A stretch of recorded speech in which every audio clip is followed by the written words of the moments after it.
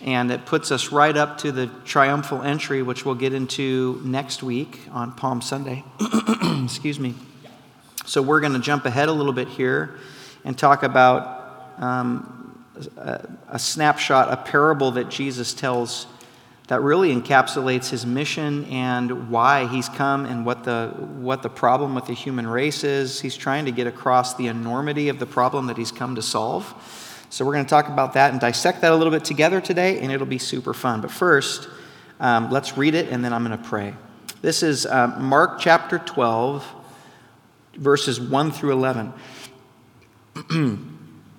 Jesus then began to speak to them in parables. A man planted a vineyard, Jesus said, and he put a wall around it, and he dug a pit for the winepress and built a watchtower. Then he rented the vineyard to some farmers and moved to another place.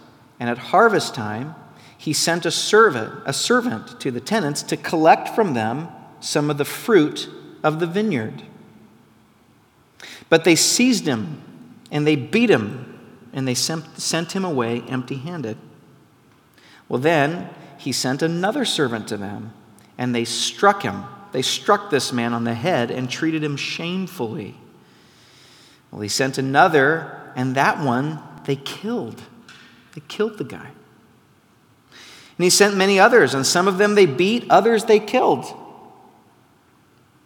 Well, this is verse 6, he had one left to send, a son, whom he loved. And he sent him last of all, saying, they will respect my son. But the tenants said to one another, this is the heir. They took him and killed him and threw him out of the vineyard. And then, what then will the owner of the vineyard do? Well, he will come and kill those tenants and give the vineyard to others. Haven't you read this passage of Scripture? The stone the builders rejected has become the cornerstone. And the Lord has done this, and it is marvelous in our eyes. Well, the chief priests and the teachers of the law and the elders looked for a way to arrest him because they knew that he was speaking about them in the parable. And he was speaking against them. But they were afraid of the crowd, so they left him and they went their way. That's what we're going to look into this morning. Jesus, would you please guide us through this? Lord, reveal this to us. There's so many times you've given parables and we read that your disciples come up to you afterwards and say, what did that even mean? And you told them. Lord, that's what we're doing this morning. We're asking you, what does this mean? And we're trusting you to tell us and guide us through this parable.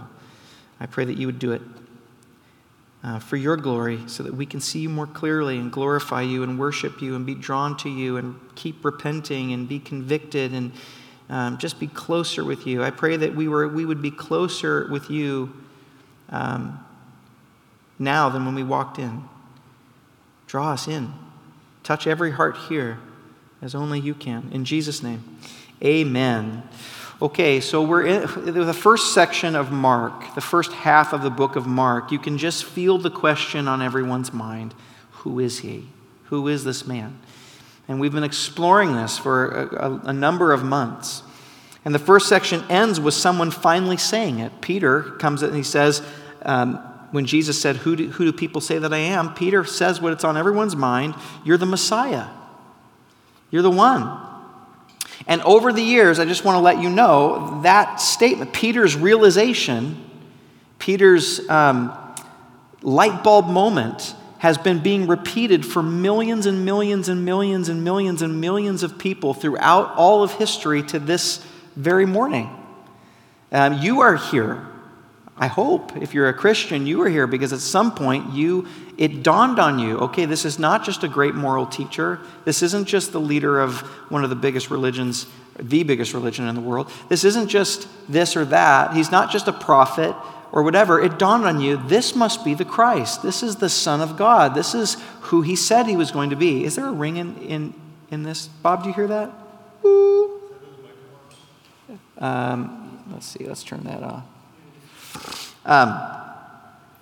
And so if you're here this morning, I guess what I want to say is if you're here this morning and you've had the same realization that Peter is, you're part of of all walks of life that have come to the realization and have dared to let it utter from their heart, you are the Messiah.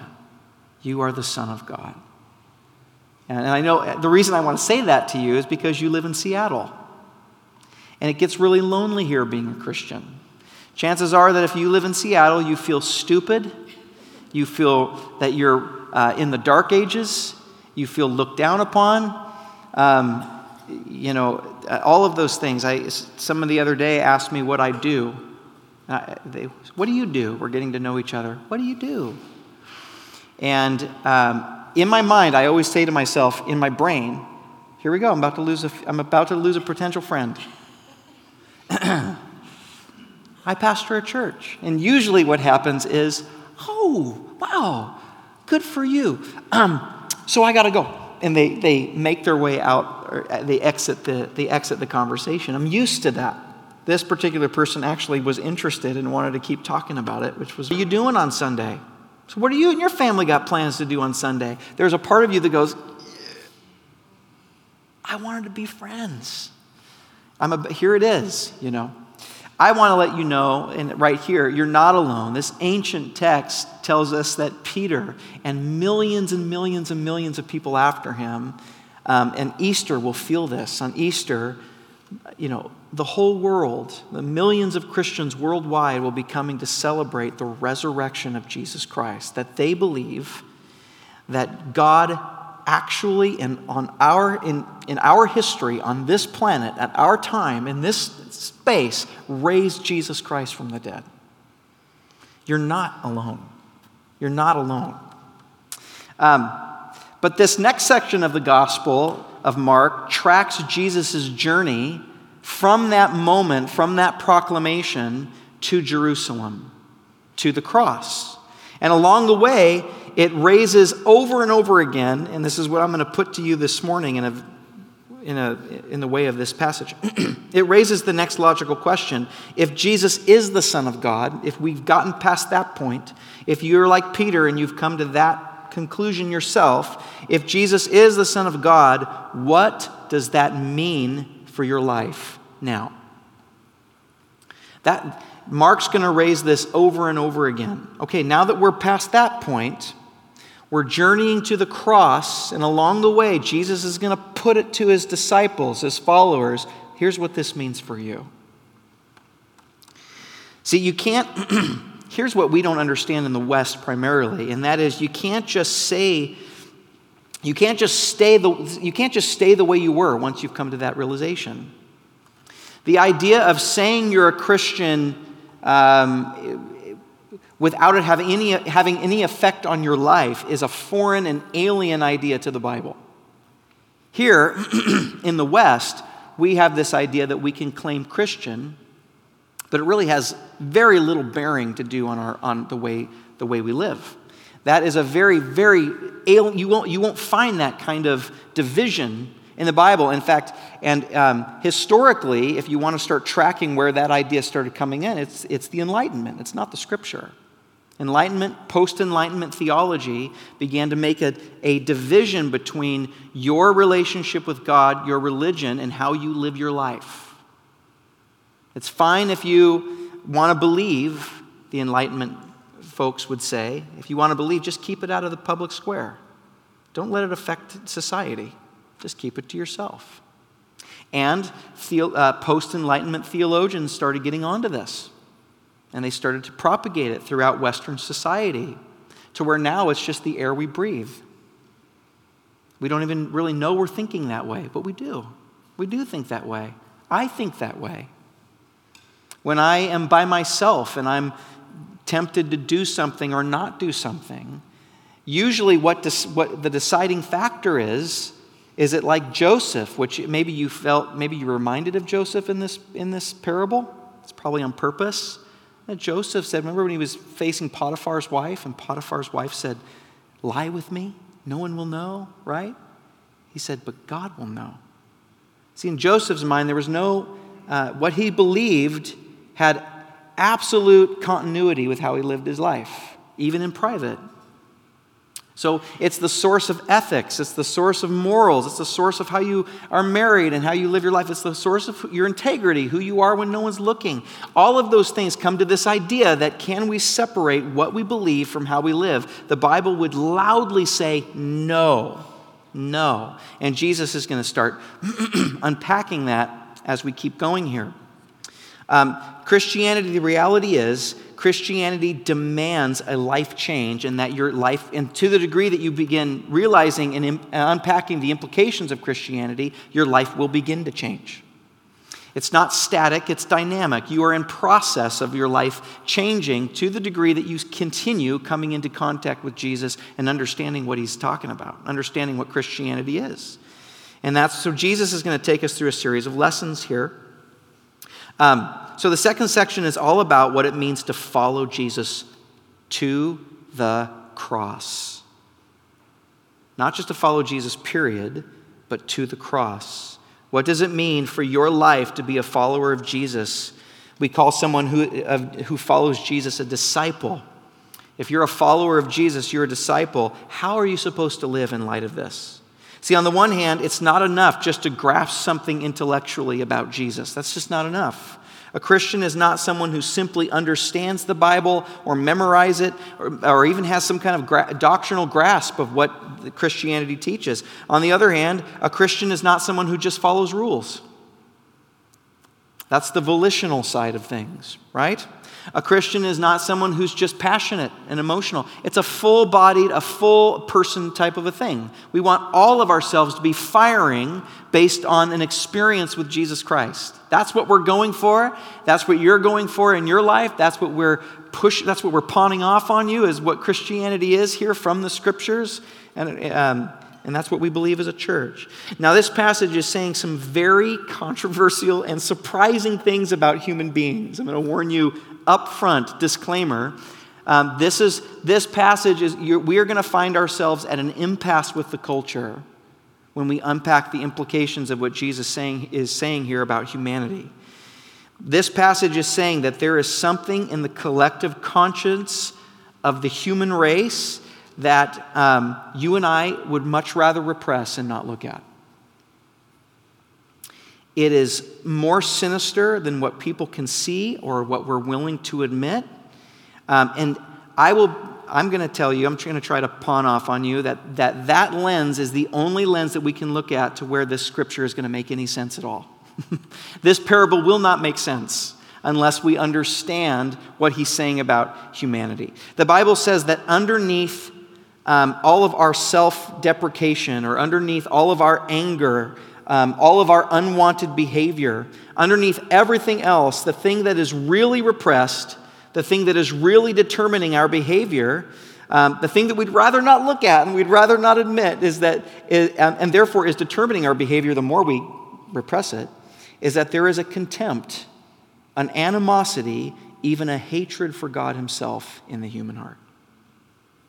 The enormity of the problem that he's really here to solve. Now, of course, if this is true, this is something we'd rather not look at. This is something we'd rather not deal with. Noble and I went on a father-son outing, and I took him to the coffee shop that I normally go to because I've gotten to know all the employees there, and I wanted them to meet my son. And we sat at the table, and on the side, there's this bulletin board in Starbucks that shows a child with a shaved head and a breathing tube, and it's talking about Jude's Hospital and how Starbucks donates to Jude's Hospital. And of course, Noble saw this sick child, and he was just very deeply troubled by this. And he asked me about it. I told him what it was and all of that, and we need to pray for those children. Yesterday, we were driving by the same place, and I said, do you want to go get a cake pop or something? You want to get a treat? And he said, I don't want to go back to that Starbucks, Dad. Or if we do, we need to sit at another table because I don't want to think about that child. I don't want to look at, and I thought, man, that is so true. You know, those are images that we'd rather not know. We're all right now involved in the Russia-Ukrainian conflict. What you don't know, or what maybe you don't think about, is the famine going on in Yemen.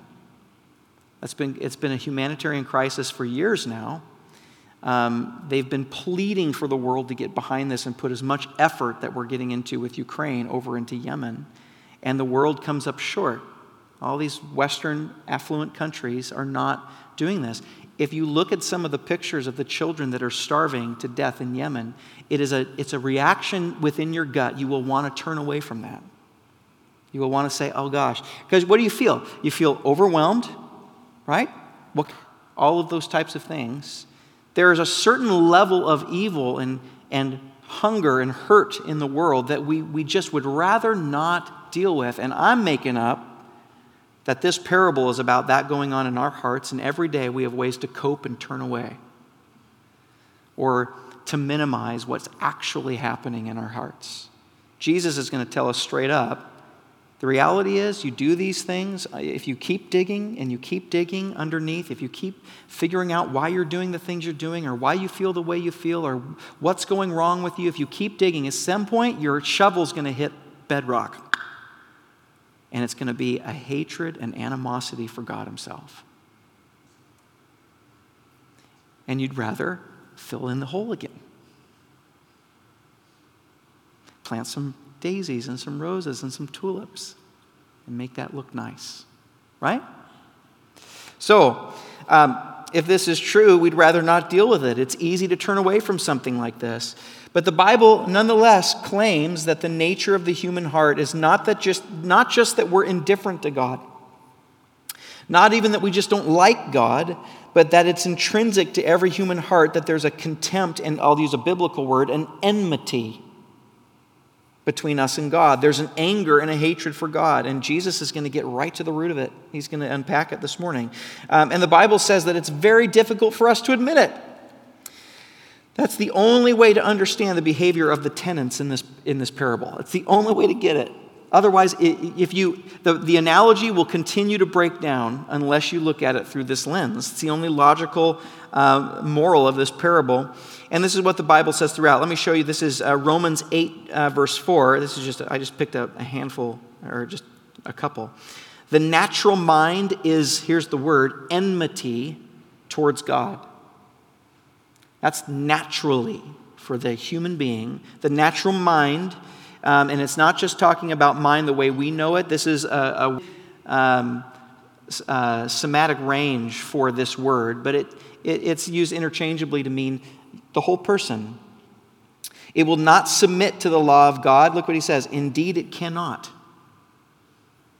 Romans 1:18, we hold down or suppress the truth in unrighteousness. We have a tendency, a proclivity to suppress the truth. It's built in from the fall. So what's the Bible saying? The Bible is saying what psychologists know, that real hatred hides itself so that it can work out without obstruction. We make excuses. The Bible says that there is a contempt and an anger toward God that we won't admit, and it's affecting every part of our lives. That's actually what this parable is about. Jesus is trying to show people, like I said, how deep and how permeated the problem has gotten. The fall of mankind. How deeply it's permeated into the human being. And by removing the sacrificial animals, he's saying there's no way an animal can solve your problem here. We're heading toward Passover. There's no way a lamb is going to solve this problem. Because that's what the nation of Israel is thinking at this point. They're thinking this is what we do every year to take care of the problem. And Jesus is saying, oh boy, you don't understand the enormity of the problem. Or they'll think it's a political thing. If we can just get Rome out of here. And Jesus says, maybe Jesus says, oy vey, you're not really understanding the depths of the human problem. So, the fact of your hatred toward God is seen in how incredibly angry and offended you get when people try to raise the case. That's what the parable is about. Did you notice that even as Jesus is talking to a group of people about this and basically saying, you're angry at God, what do they try to do at the end of the parable? They try to kill Jesus. And as he's telling them the story, they want to kill him. That very reaction illustrates the point that he's trying to get at. He's like, thank you for proving my point. How do you react to the parable? Well, let's outline today's message by looking at the structure of this parable, and you can help me out a little bit with it. There are three movements. Let me set it up for you, and then we can do it together. There are three movements to the narrative structure of this parable. In other words, you will notice that this parable highlights three relationships. There are three relationships happening in this parable. First of all, notice how the tenants interact to the owner. Let's talk about that a little bit. What is the tenant's relationship to the owner? Let's pick the parable apart. What kind of relationship do the tenants have to the owner? Workers to a boss. That's right. That's their purpose. That's their job. The tenants work vineyard. That's their function. A man buys a vineyard. He puts his own money into it, his own capital into the vineyard. He leaves, so he hires a team of tenant farmers to take care and to cultivate it for him while he's gone. So what is the relationship? It's pretty self-evident. It's the owner's investment, right? Let's just talk capital here. It's the owner's investment. It's the owner's risk. It's the owner's money, and therefore the tenants get paid, but they have to leave the profit to the owner. That's how it works. Rented? Yes, yeah, it's renting, but the idea is they're renting they get to stay there, they get to live there, but they also get a profit. They don't own it. So what's that? Yes. Yeah. Yeah. Yeah. Yep, that's the implied indication. You can stay here and you get I will pay you to because in a vineyard back then, you had to live there. You had to be there. It wasn't like come and watch my cat while I'm gone. You know what I mean? It was you have to live there and you have to tend it full time. There's no way around that. So yeah, part of it is to live there, to shelter them, but they also get paid. But the risk is incurred. The capital goes in by the owner himself. I mean, this is outdated. This is before a formal idea of capitalism, but it's the same idea, right? They have to tend the vineyard for the owner, and they have to tend it in the way that he wants, right? He gets to. Yeah, Kristen.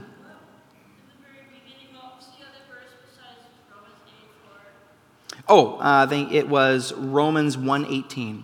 Yep. Yeah, no worries. So they can't tend. The point is, they can't tend the vineyard any way they want, right? It's like we're renting a house in Wallingford. We can't do with that house whatever we want. I have to tell Noble that all the time. You can't put Gorilla Tape on the walls here because it'll rip off the plaster and we'll get kicked out. You know, we can't treat this place however we want because it's not ours.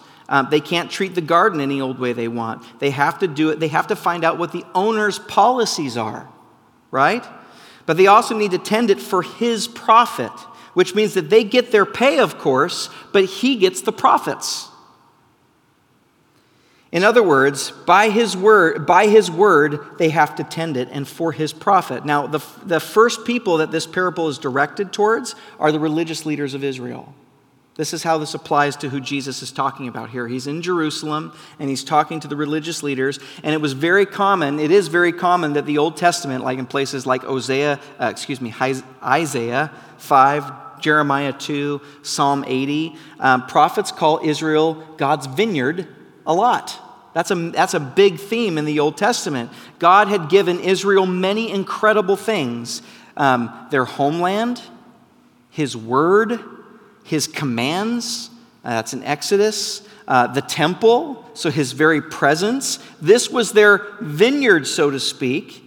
They were given these things, and the religious leaders were seen as the tenants. They're the ones that kept it going. It was their job as the leaders of Israel to govern to their own tradition. And it was for God's profit. It was for God's profit, not for their own power or aggrandizement. And this hyperlinks back to when God created mankind. In Genesis chapter 1, verse 26, one of the things that God says when he makes mankind is let them have dominion over the earth, to steward it, to subdue it, to bring it in for my glory, for my Sabbath rest. That is our telos. That is our purpose. We are here to govern on behalf of Yahweh and for his glory and for him, not for us and our profit or our aggrandizement. So we're going back to, he's using a parable to talk about the very basic building blocks in the very beginning of what it means to be human.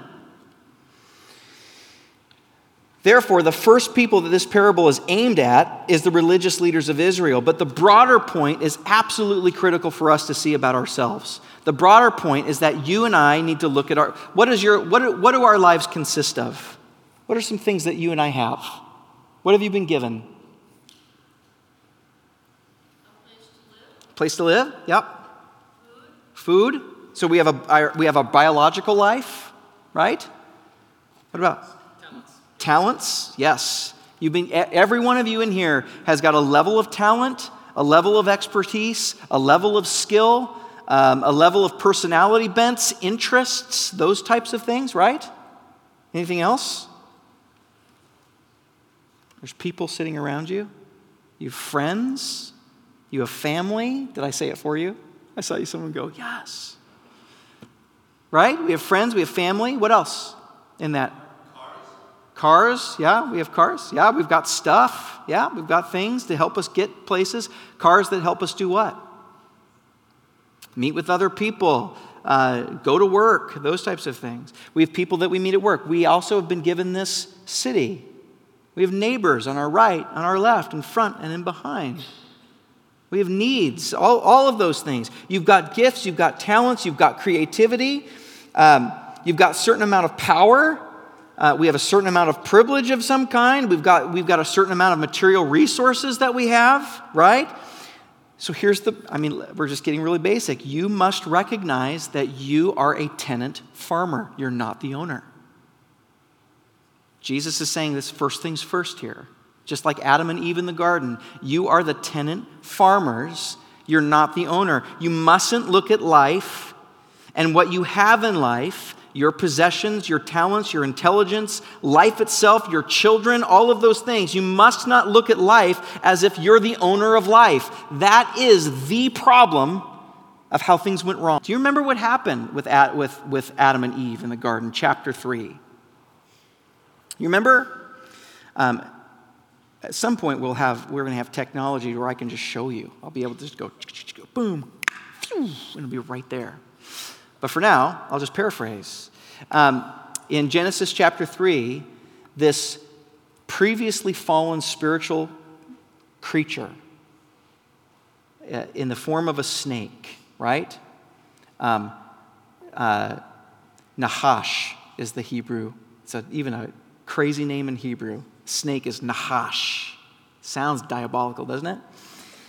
Comes up to Eve and says, did God really say? Remember?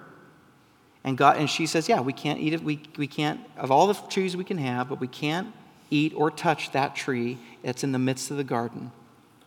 When we do, we're going to die. And remember what Nahash says. He says, you will not surely die. For God knows that fruit, a deception in her mind. God is deceiving you. He doesn't really love you. He doesn't really have what's best for you. And it says, when she saw that the fruit was good and was used to make one wise, she made the decision that was good, even though God said it was bad. You see what happened there? What was the temptation of Satan, really, philosophically speaking? It was Eve. He didn't say, don't trust God and trust me. In reality, the devil was saying, don't trust God. You don't have to trust me. Trust yourself. You get to be the one that decides what is good, right, true, and beautiful in this world, not God. In Eve's mind, she became the owner. She got to make it, she went above her pay grade and got to make an executive decision. She decided, I'm going to make an executive decision. This is going to be good. In the Hebrew, by the way, ra and tov, good and bad, in that original context, doesn't necessarily mean morally good or morally bad. In the context of that scripture, it became morally bad when she made that decision. But in the context of that scripture originally, it is like functionally good for you and functionally bad for you. In other words, just like what you would tell a kid, don't put your key in a light socket, that would be bad. What you're not saying to that kid is, you're a sinner and you're going to hell. Not morally bad. You're saying that if you do that, that would be bad. Now, when the kid says, I don't care what you think, Mom or Dad, I'm going to do it anyway, then it becomes morally bad at that point. See?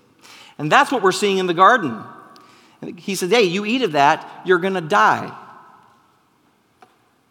And she makes this decision. I will decide. I'm going to call that good. And boy, you can boil that down behind every sin that we ever commit. That is an absolute ingredient in everything, every sin that we ever commit, is this sense of independence. I'm the owner. I'm no longer the tenant. I will make the decision here.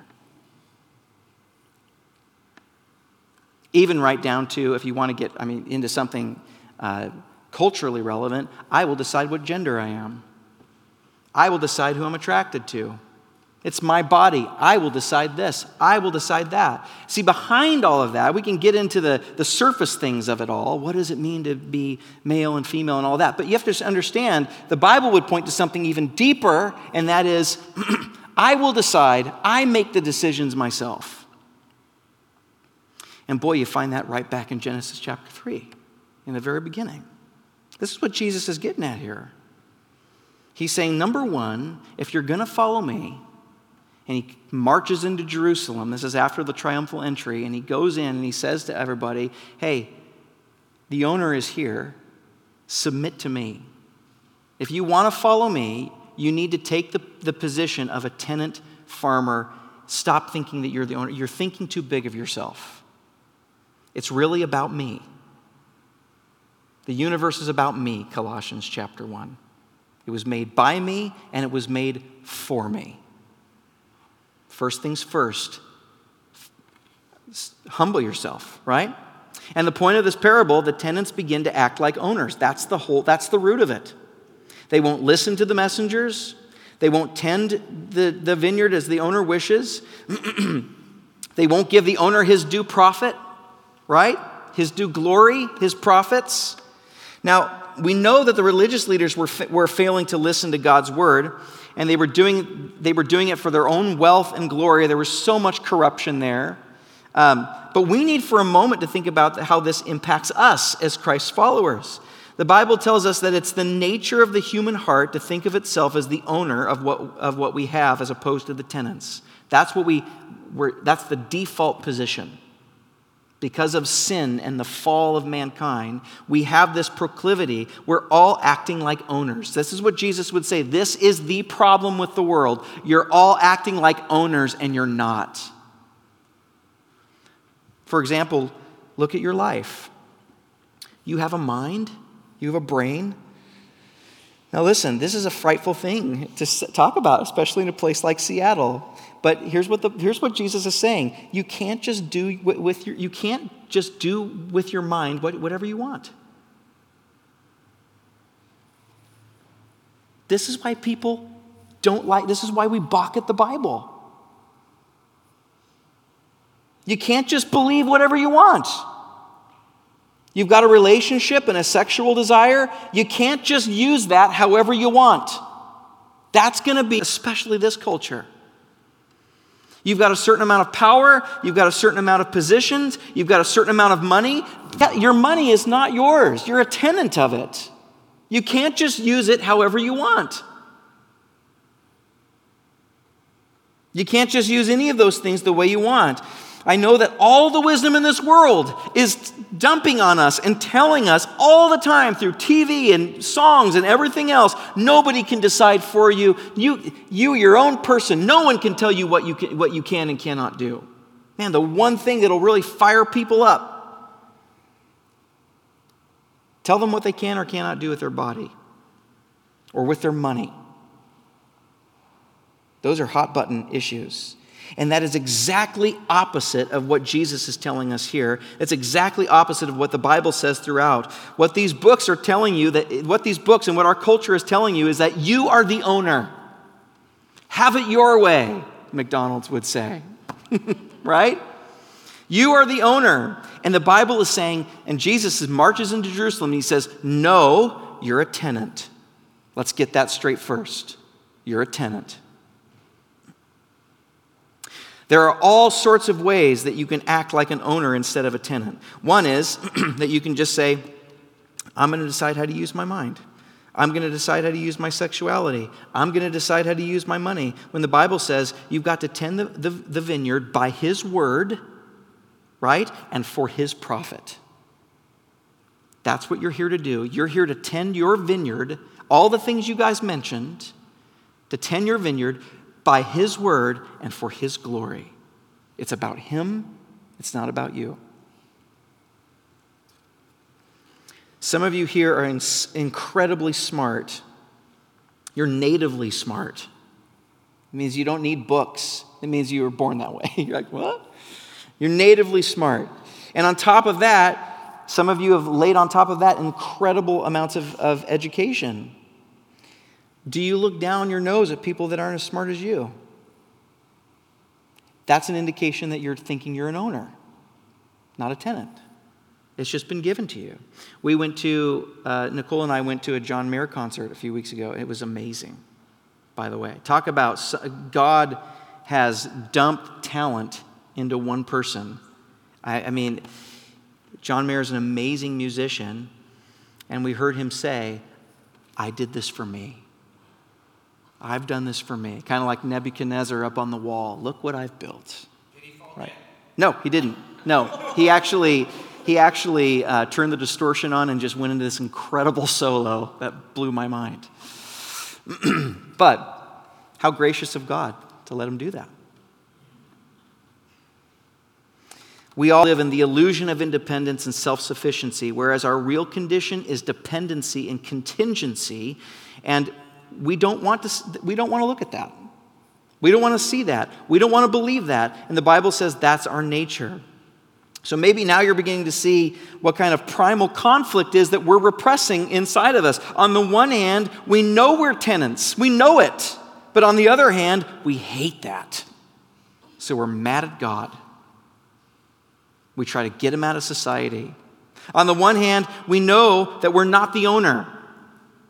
We've got to know that. We're in such little control of so much. We've got to know that, right? But on the other hand, we don't want to know that. We want to do it ourselves. We want to create this world for ourselves that says, look, what I've done. We want credit for it.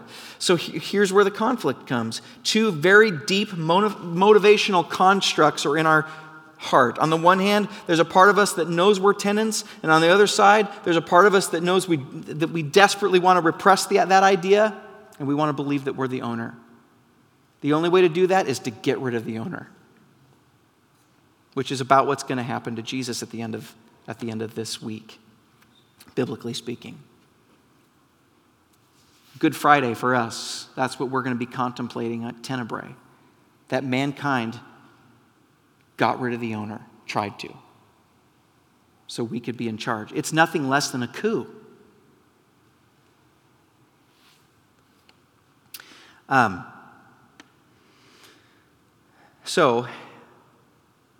how do we even know that there is an owner? How do we know there is an owner? How do we know there is a God? How do you know that there's an owner at all, right?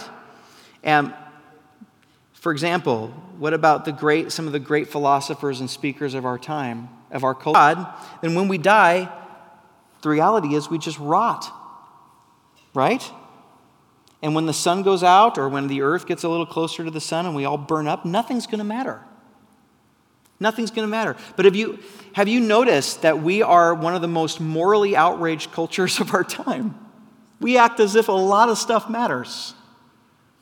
You walk through Seattle, and we've got these placards in our yards that say, this house, we believe that love wins, Black Lives Matter, And we believe in science, and then it lists a bunch of things that science cannot prove, which is funny. But we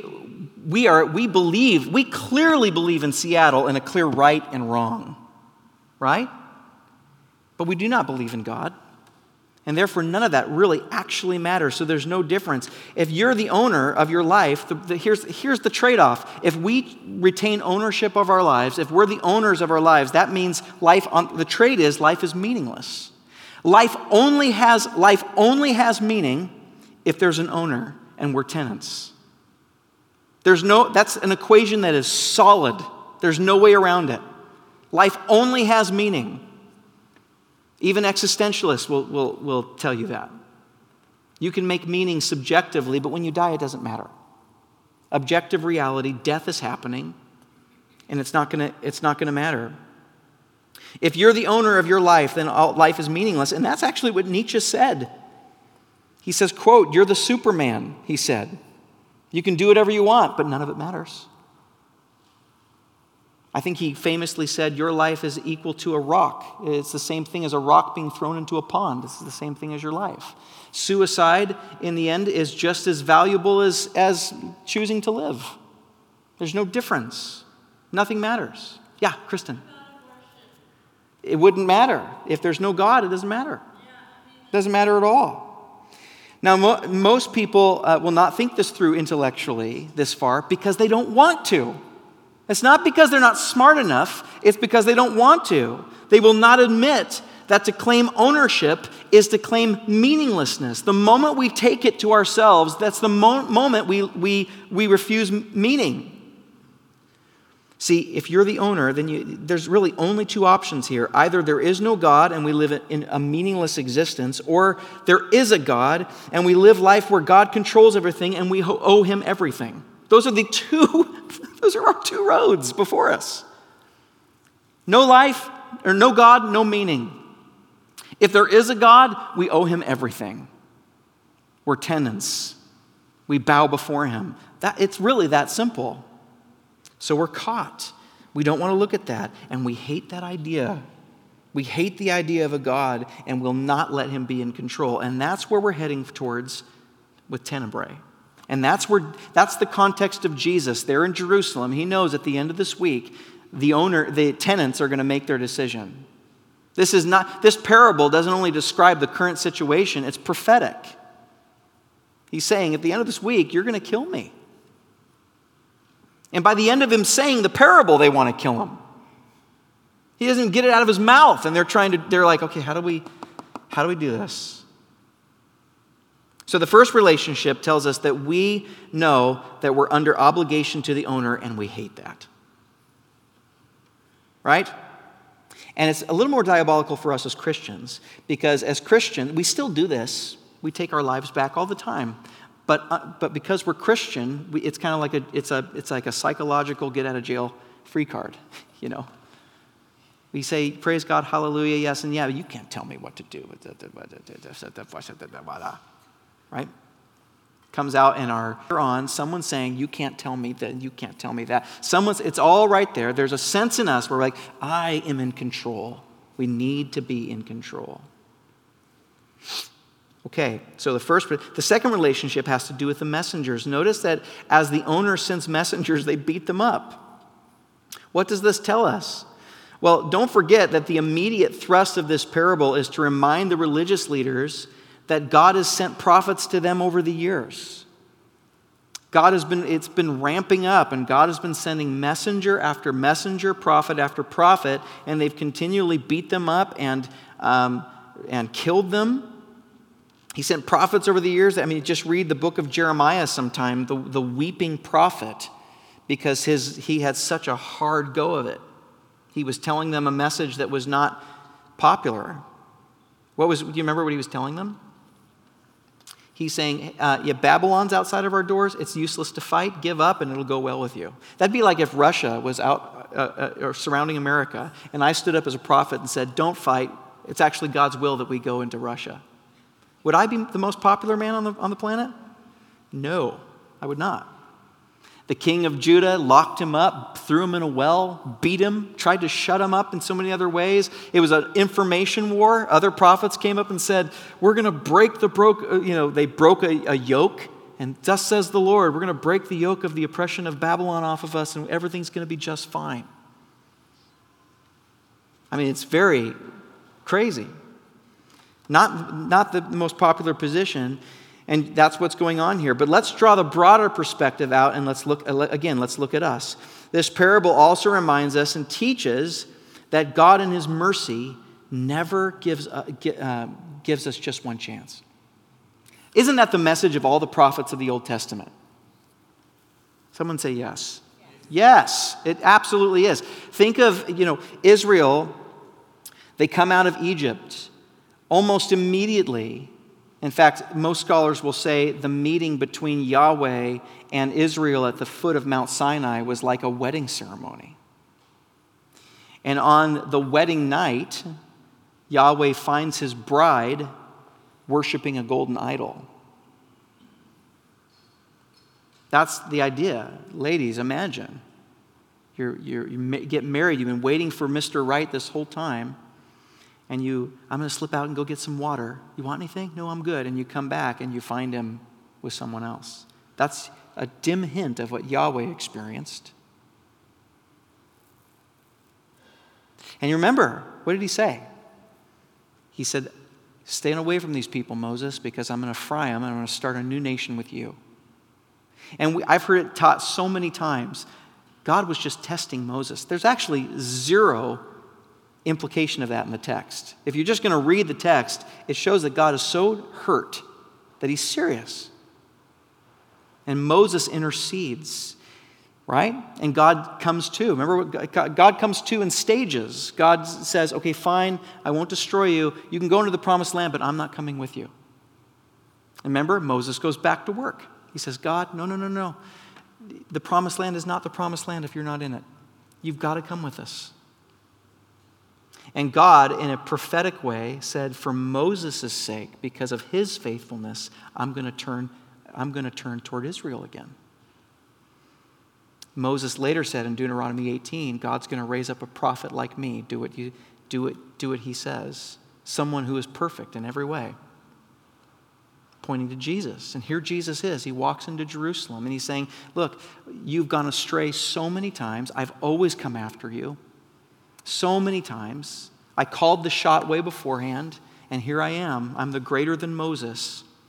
And because of me, God's going to look favorably on you. Remember what the famous passage in Exodus 34 where God says, when we finally learn who God is, he unpacks the name Yahweh. I'm gracious and compassionate, slow to anger, abounding in love. Did you know that is the most repeated phrase about God in the Old Testament? Gracious, compassionate, slow to anger, abounding in love. It's repeated throughout the entire time. Who is God? And that's shown in the prophets. Israel goes astray. He sends prophets. Come back to me.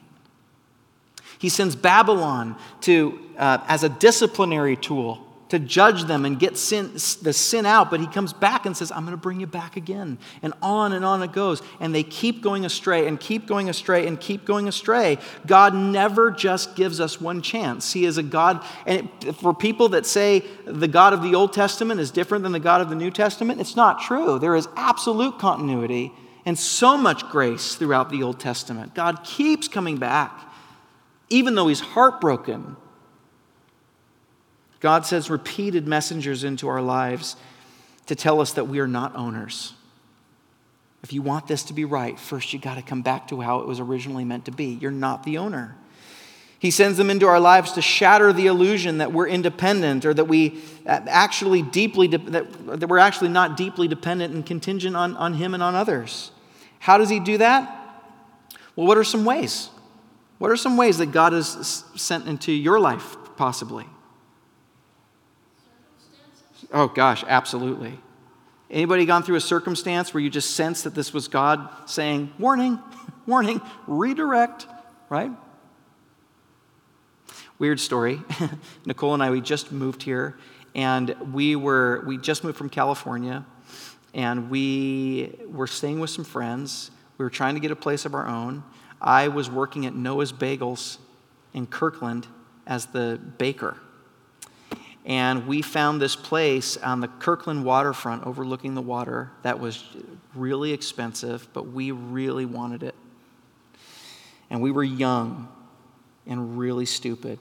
And we were going for it. And we'd filled out the application and we were like, okay, we'll make this happen somehow and all of these things. Well, one night, right before we were about to go sign this contract, we're all playing Monopoly with us and our friends. And I lost really badly. Like the point where like, you know, if you ever lost the game and secretly you're just reeling inside, you're just like, I'm a loser. I can't believe I was that, you know. That was going on. So I went down and I took a shower. They're still playing. And I felt, it's beyond explanation, it's just true. I felt God saying, yeah, you were dumb. And you're about to do something dumb tomorrow by signing that contract.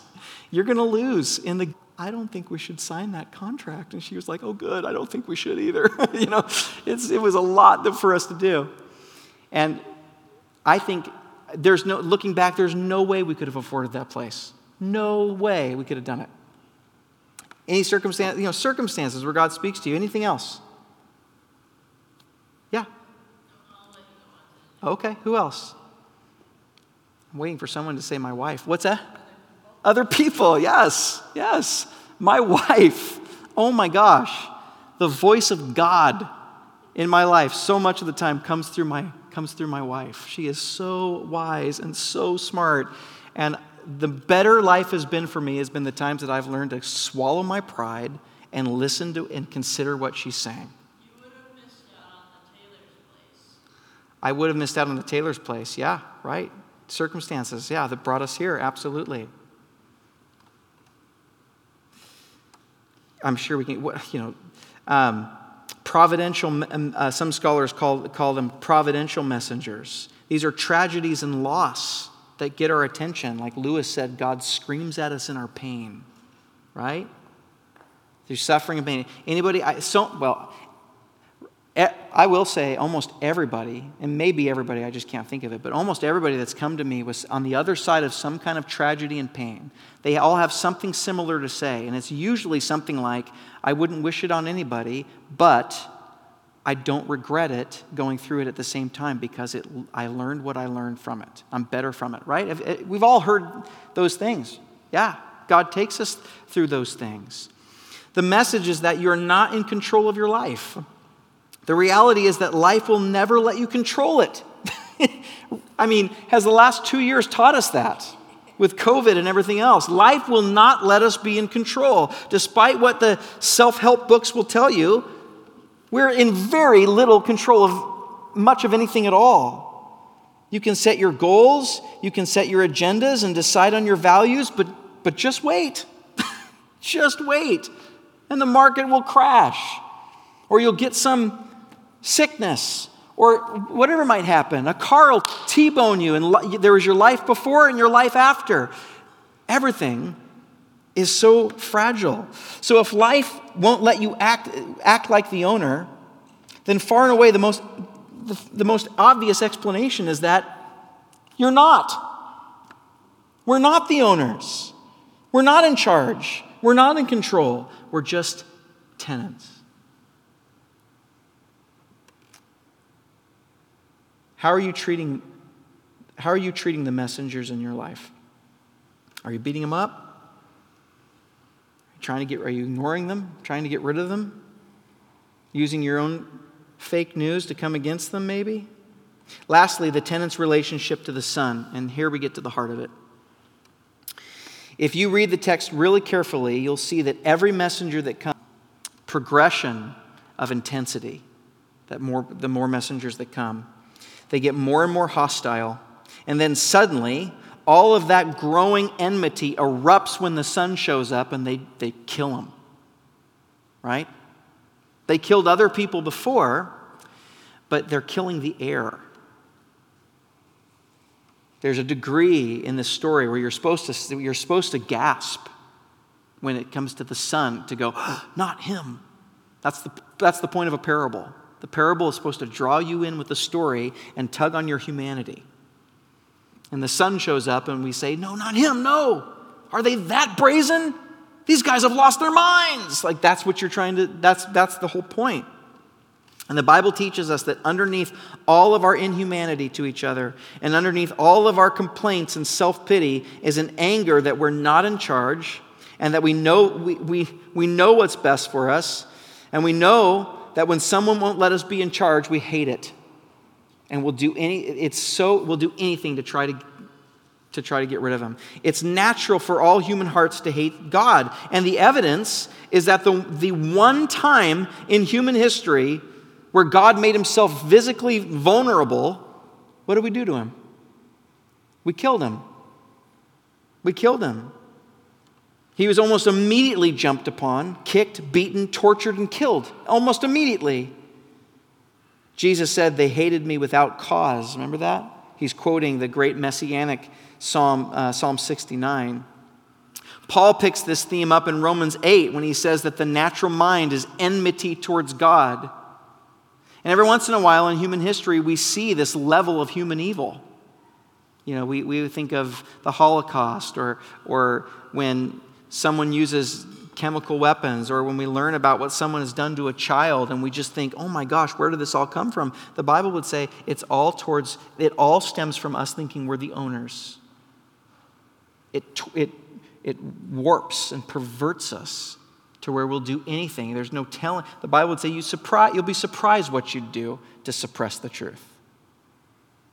You'd surprise yourself what you'd do to stay in charge. Notice that Paul didn't say the natural mind has enmity towards God, by the way. Very important, because there's a way in the Greek that he would have said that, if that's what he meant. That would be a weaker statement, but he doesn't say it like that. He says the natural mind is enmity toward God. Sin is not just a volitional situation where we break a rule, but sin is an entire attitude of resentment toward the crown that claims authority over our lives. Towards God, that the only way he could deal with it was to let us pour it out into his Son. Here's what's interesting. What's the at the end of the parable, Jesus asks a logical question. What's the owner going to do? In one version of this, the Pharisees answer in response, because it's so obviously logical what somebody would do. You know, he'd go storm that vineyard and kill those tenants, right? And yet, that's not how God's going to let the story pan out.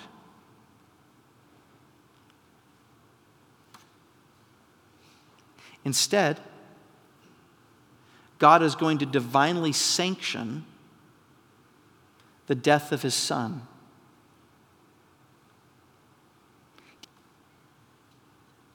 Do you see the mercy in this? The parable pulls on your logic, your sense of good justice. What's the owner going to do? Anybody with a sense of justice will say, well, he's going to go get what his. And he's going to bring retribution on those so-and-sos for killing his son. Many a good Hollywood movie is made where there's revenge at the end after the death of a son, and no one seems to mind. And here Jesus is saying, look, this parable is eerily similar, but except for one difference. My Father loves the evil people so much. He loves the tenants so much that he's going to punish his Son instead of them. And Jesus is going to willingly allow that to happen. A lot of people have a problem with that doctrine because they think it's like divine child abuse. That Jesus was like, no, and God was like, I gotta do it, son. You know, that type of a thing. But they were in complete and utter unison. Not what I will, but what your will be done. I'm willing, Jesus would say. Redemption was in complete Trinitarian unity with the Father, Son, and Holy Spirit. Jesus said, I will take the penalty for these rotten, evil people that hate me. What does that do? Here's what I'm looking out over our church, and I look in a mirror. I look at you, and I look at you through this passage. And here's what I've got to see. And I look at a mirror at myself through this passage. Here's what I've got to see. People who hate God. Romans chapter 3, no one loves God, not even one, Paul would say. Our story is we deserve death, and yet the Prince of Heaven died instead of me. Now, what does that do to someone like me? What does that do? Here's what I'd like to pawn off on you. I'll just get to it. I think that kind of love is the only power in the universe that can change evil hearts like ours. What did Jesus say in Romans 5? Where's my phone? I want to quote this one directly because, some scriptures are okay to butcher. I'm just kidding. But not this one. No, none of them are. You know what I mean. Okay. Let me just get there. You know this, it's a famous one. Romans 5.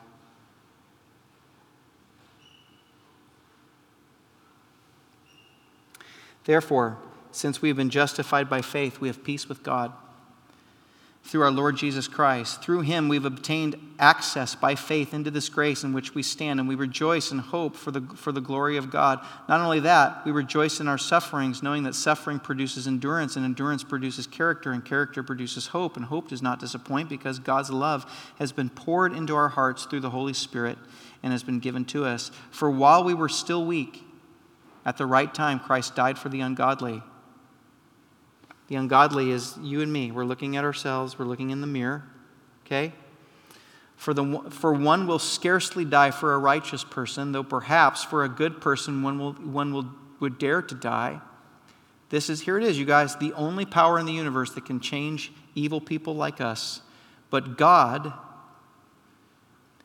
shows his love for us in that while we were still evil tenants, thinking we were owners, while we were still sinners, Christ died for us. That's Romans 5, verse 8. Let me give you another one, just as good. 1 John, let's hear from another voice. 1 John 4, 10, I think. In this is love. You ready? In this is love, not that we have loved God. On the contrary, we've hated him. But that he loved us. How did he love us? He sent his Son to be the propitiation of our sins. Beloved, if God so loved us, we also ought to love one another. There's the connection between what we believe and how we live. In other words, figure it out. This has ramifications for your life. If God loved us like that, people who hated him, who tried to suppress the truth, naked and laughed at him, shamed him, cast him out of society, and we hated him and jeered at him. If that's how he loved us and we've been changed by that, how can we not love others? Not just the people that love us back, but a city that hates us. Neighbors who won't want anything to do with us. How can we not? See. No one has seen God, but if we love one another, God abides in us and his love is perfected in us.